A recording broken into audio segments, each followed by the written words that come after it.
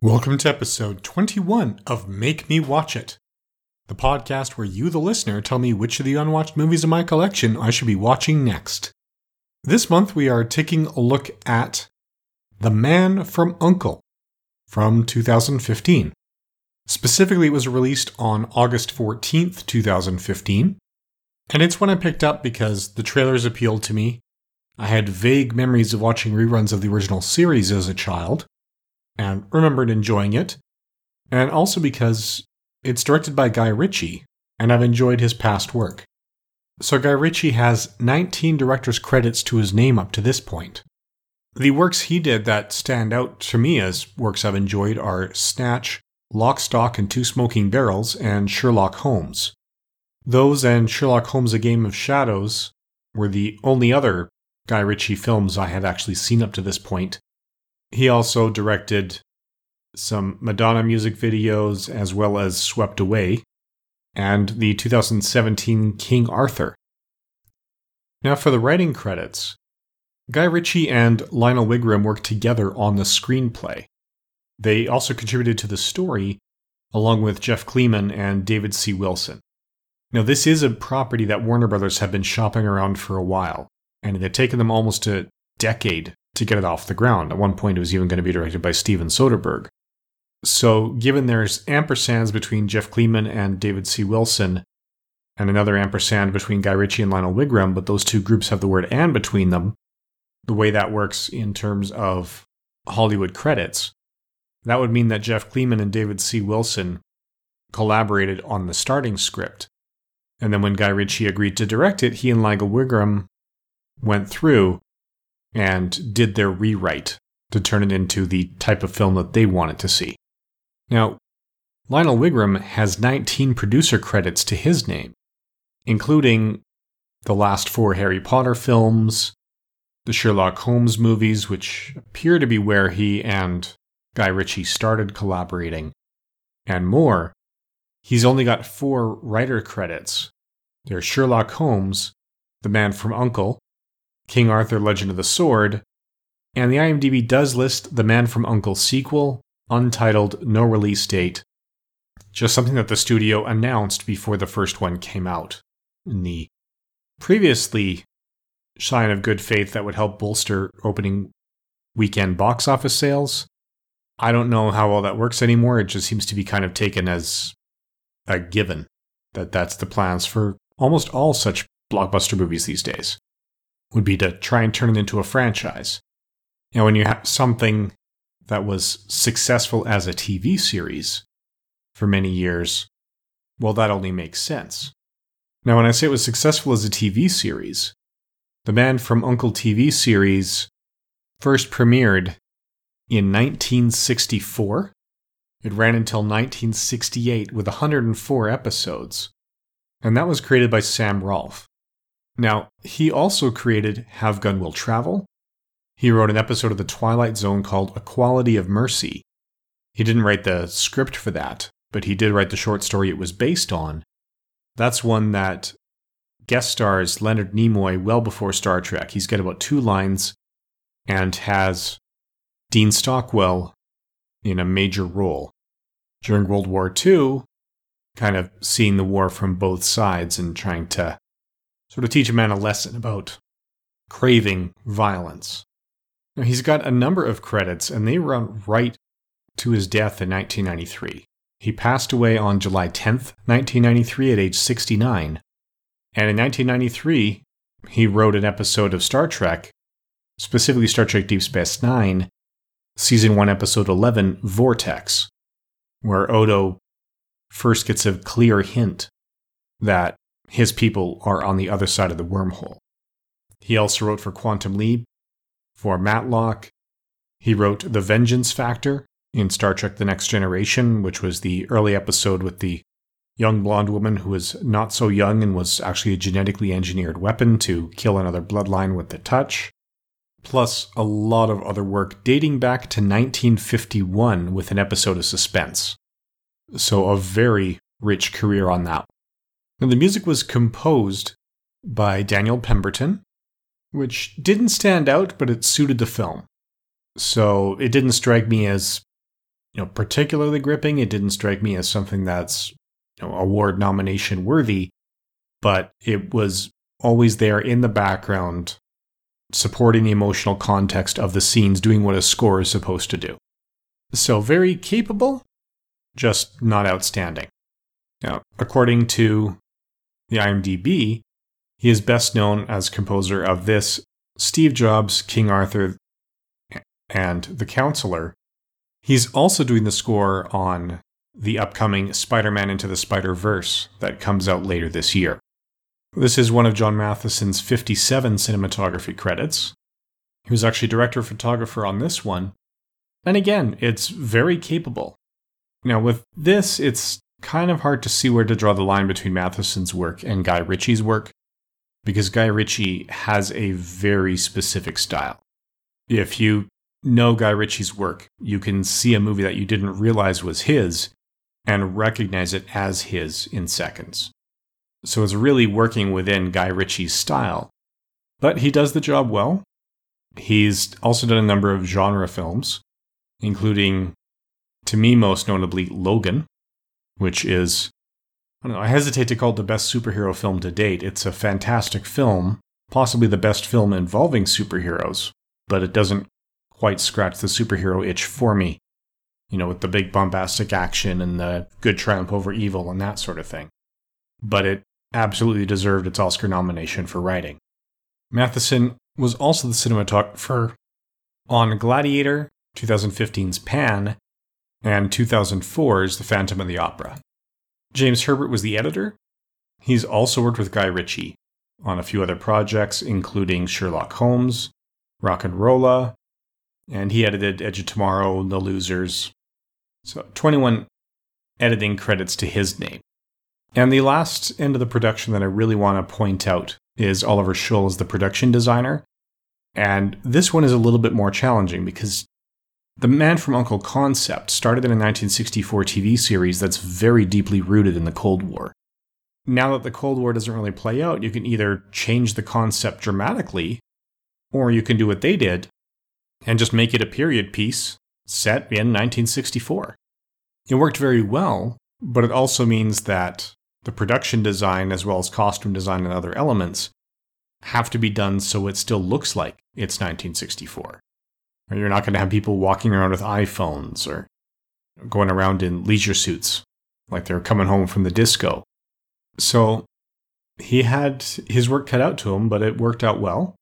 He's best known for this, The Man from U.N.C.L.E., Suicide Squad, and Spider-Man Homecoming. He actually has quite the pedigree in the art department as far as superheroes are concerned. He's been working with them since Batman Forever in 1995. So getting into the cast is also a good time to get into the concept. As I said, this is a Cold War film. So what's happening here is that a nuclear scientist has been kidnapped by the other side. He was forced to work with the Nazis, then he was working with the Americans or the Allies, but has now been kidnapped by the remaining Nazis or the Communists, and they're trying to force him to do work for them. So an American agent, Napoleon Solo, and a Russian agent, Ilya Kuryakin, are forced to work together to try and retrieve this technology for the common good. Again, it's the neo-Nazis that have the scientist, but of course it's the midst of the Cold War, so both Solo and Kuryakin need to do what they need to do to make sure that it's their side that gets it. It's a very grudging partnership. Well established, because they definitely start off opposing each other. Now, Napoleon Solo is played by Henry Cavill, who's probably best known these days for playing Superman or Clark Kent in Kal-El. Now, at the time of this recording, it was announced earlier today that he's not in that role anymore. Then his agent has said, no, ignore those rumors, and Warner Brothers had later released a press release saying nothing has changed. So in case you're hearing this a couple days ago and hadn't heard that settled, yeah, he does still officially have the role of Superman. It seems like attempts to have him do a cameo in Shazam just fell through because of scheduling, and then were blown out of proportion. He has also been recently cast as Geralt of Rivia in the upcoming Netflix series The Witcher. Now, Armie Hammer is Kuryakin. He is best known for playing the twins on The Social Network, for Oliver in Call Me By Your Name, John Reed or the Lone Ranger in The Lone Ranger, and this in Man from U.N.C.L.E. He's also known in some circles as the man who had been cast as Bruce Wayne and Batman in George Miller's plan to do the Justice League. But then those plans fell through when Chris Nolan pitched his Batman Begins idea. So Armie Hammer has been trying to work his way into movies like this for a while. He also had a recurring role in the second season of Reaper on the CW. And he played this well. So he's got the physical stature for the part. He's got a Russian accent that convinced me, but I'm far from an expert in that one. He seems to have bad luck where he keeps getting cast in prominent roles in movies that are expected to hit huge, but don't quite gel with audiences. See also The Lone Ranger, which is an eligible topic for this podcast. Now, Alicia Vikander is another one from this. She plays Gabby. She's best known for her works in Ex Machina, The Danish Girl, Testament of Youth. She is a relative to the scientist who's been kidnapped. So she's the one that can help get them in on the other side and get them connected to it. Now, when I say what she's best known for, that's what the IMDb listings have. For a lot of other people, she's going to be best known as Lara Croft in the rebooted Tomb Raider. Elizabeth Debicki is really the major rival. She's got 22 acting credits to her name. She was Aisha in Guardians of the Galaxy 2 and will be reprising that role in Guardians of the Galaxy Volume 3. She was in Everest. She was in The Great Gatsby. So she also has no shortage of credits to her name. She's got 22 credits thus far. Now, there is Hugh Grant in this. And Hugh Grant, of course, is Hugh Grant, 64 acting credits to his name, including Love Actually, About a Boy, Four Weddings and a Funeral, and Notting Hill. So, he's got the acting credentials, he's British, and he plays his character of Waverly very well in this. The downside is that when this character is introduced, for those who are not familiar with the original TV series, his character could have just been a bit player that had a 5-minute scene to explain how Cavill's character Napoleon Solo got a ticket to an event, and that's it. Had it been a less recognizable star, then it would have been quite a shock when he appears later as a British agent and you find out what was really going on earlier. Because it's Hugh Grant, when you see that quick scene, at least I found as an audience member, I was just waiting for the other shoe to drop. I didn't recognize his name because I'm not that familiar with the source material. I just knew you don't get Hugh Grant for 5 minutes and not make a bigger deal out of it. There had to be more to his character. Now, the scientist himself is played by Sylvester Groth. So he actually is a German actor with a lot of German credits to his name. 91 credits to be exact, but most of them are not in English. He is best known for Inglourious Bastards, The Man from U.N.C.L.E., Stalingrad, and Mein Führer, and a lot of his credits are ones that honestly mean nothing to me. If any listeners out there are familiar with German cinema and want to point out, no, these are the films you should know him from, this is where he really did a knockout job, I'm very open to it. You can email me at bureau42podcasts@gmail.com. I'm just not familiar enough with his body of work to pick out what stands out there.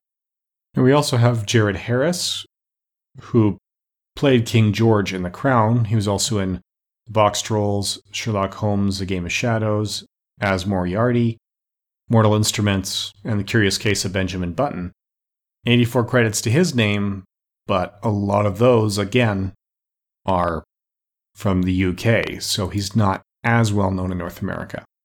And I also do want to point out there's a character or an actor in here called Guy Williams. I looked it up because that was the name of the father on Lost in Space. It is not the same man. This is his sole IMDb credit. And the other notable actor, or at least performer, is David Beckham. yes, the football player in the countries that, give sports logical names, soccer players to the rest of us. He's the projectionist in here, and he has a couple of other odds and ends credits, but often playing himself or, doing ad spots and that kind of thing, because he is very well known for being an exceptional soccer player, to the point that I think I can name 2 soccer players in the history of soccer, and he's one of them. So as far as this movie's concerned, I'm a little surprised that it was an August release. August releases have a reputation in the industry as being the movies that aren't that great, not quite strong enough to stand up against the July blockbusters, but still strong enough to scratch that summer blockbuster itch. I think this was stronger than that.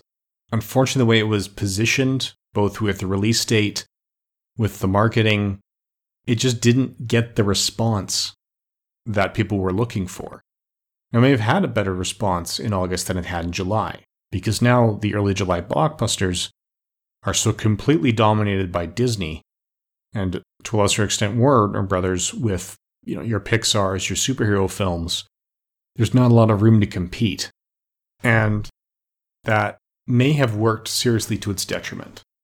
The total production budget, so not including advertising, just getting the movie made, according to Box Office Mojo, is estimated at $75 million.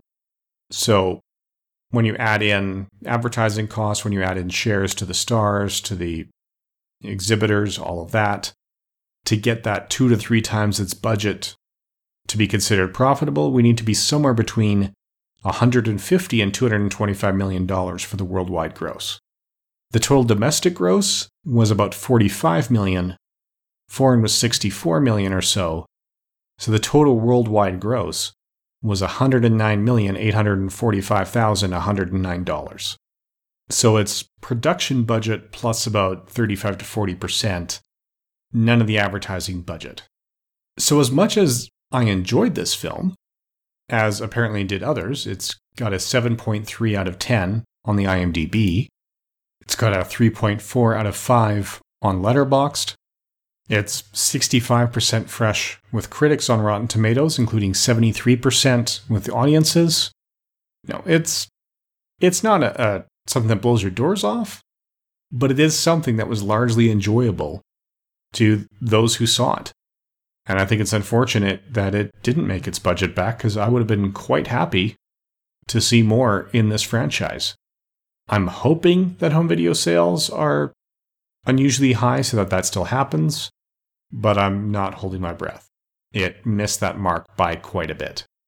And as far as the critics are concerned, it nominated and was won for a few awards, but not for major award shows. Actor of the Year for Alicia Vikander from the Central Ohio Film Critics Association. And she actually won a lot of those. There's the Golden Trailer Awards for the trailer itself more than the film. And Daniel Pemberton did win the World Soundtrack Awards, was nominated for the World Soundtrack Awards as Film Composer of the Year, but that was for a number of films, including Steve Jobs and Mal de Pierre. This is just one on the list. So ultimately, this is a perfectly enjoyable film. If you're inclined to check it out, I would recommend it. You can go in and expect to enjoy it. Unfortunately, I just don't think it's going to blow your doors off. Now for October and our next film, I do want to pick something that's a little Halloween-y. I recently picked up the complete Friday the 13th franchise. I've never seen any of them, so I'm thinking about doing number 1 of that. I've also never seen Predator. And I consider monster movies Halloween movies, even if it's really more action, with maybe some jump scares. I'm not sure. I've only actually seen Predator 2 in that franchise, and that was a while ago. So I am very open to suggestions, and I'm thinking, just talking to people, a lot of people are finding that going through the entire list of films to vote for is giving them just decision paralysis. There's too many options, they don't know which to pick. So I'm going to open this one up by email. Which would you rather see? The original Friday the 13th or the original Predator film as the topic for October. Please email your preferences to bureau42podcasts@gmail.com and let me know. I'll compile the votes and we'll go with the winner. Thank you for listening.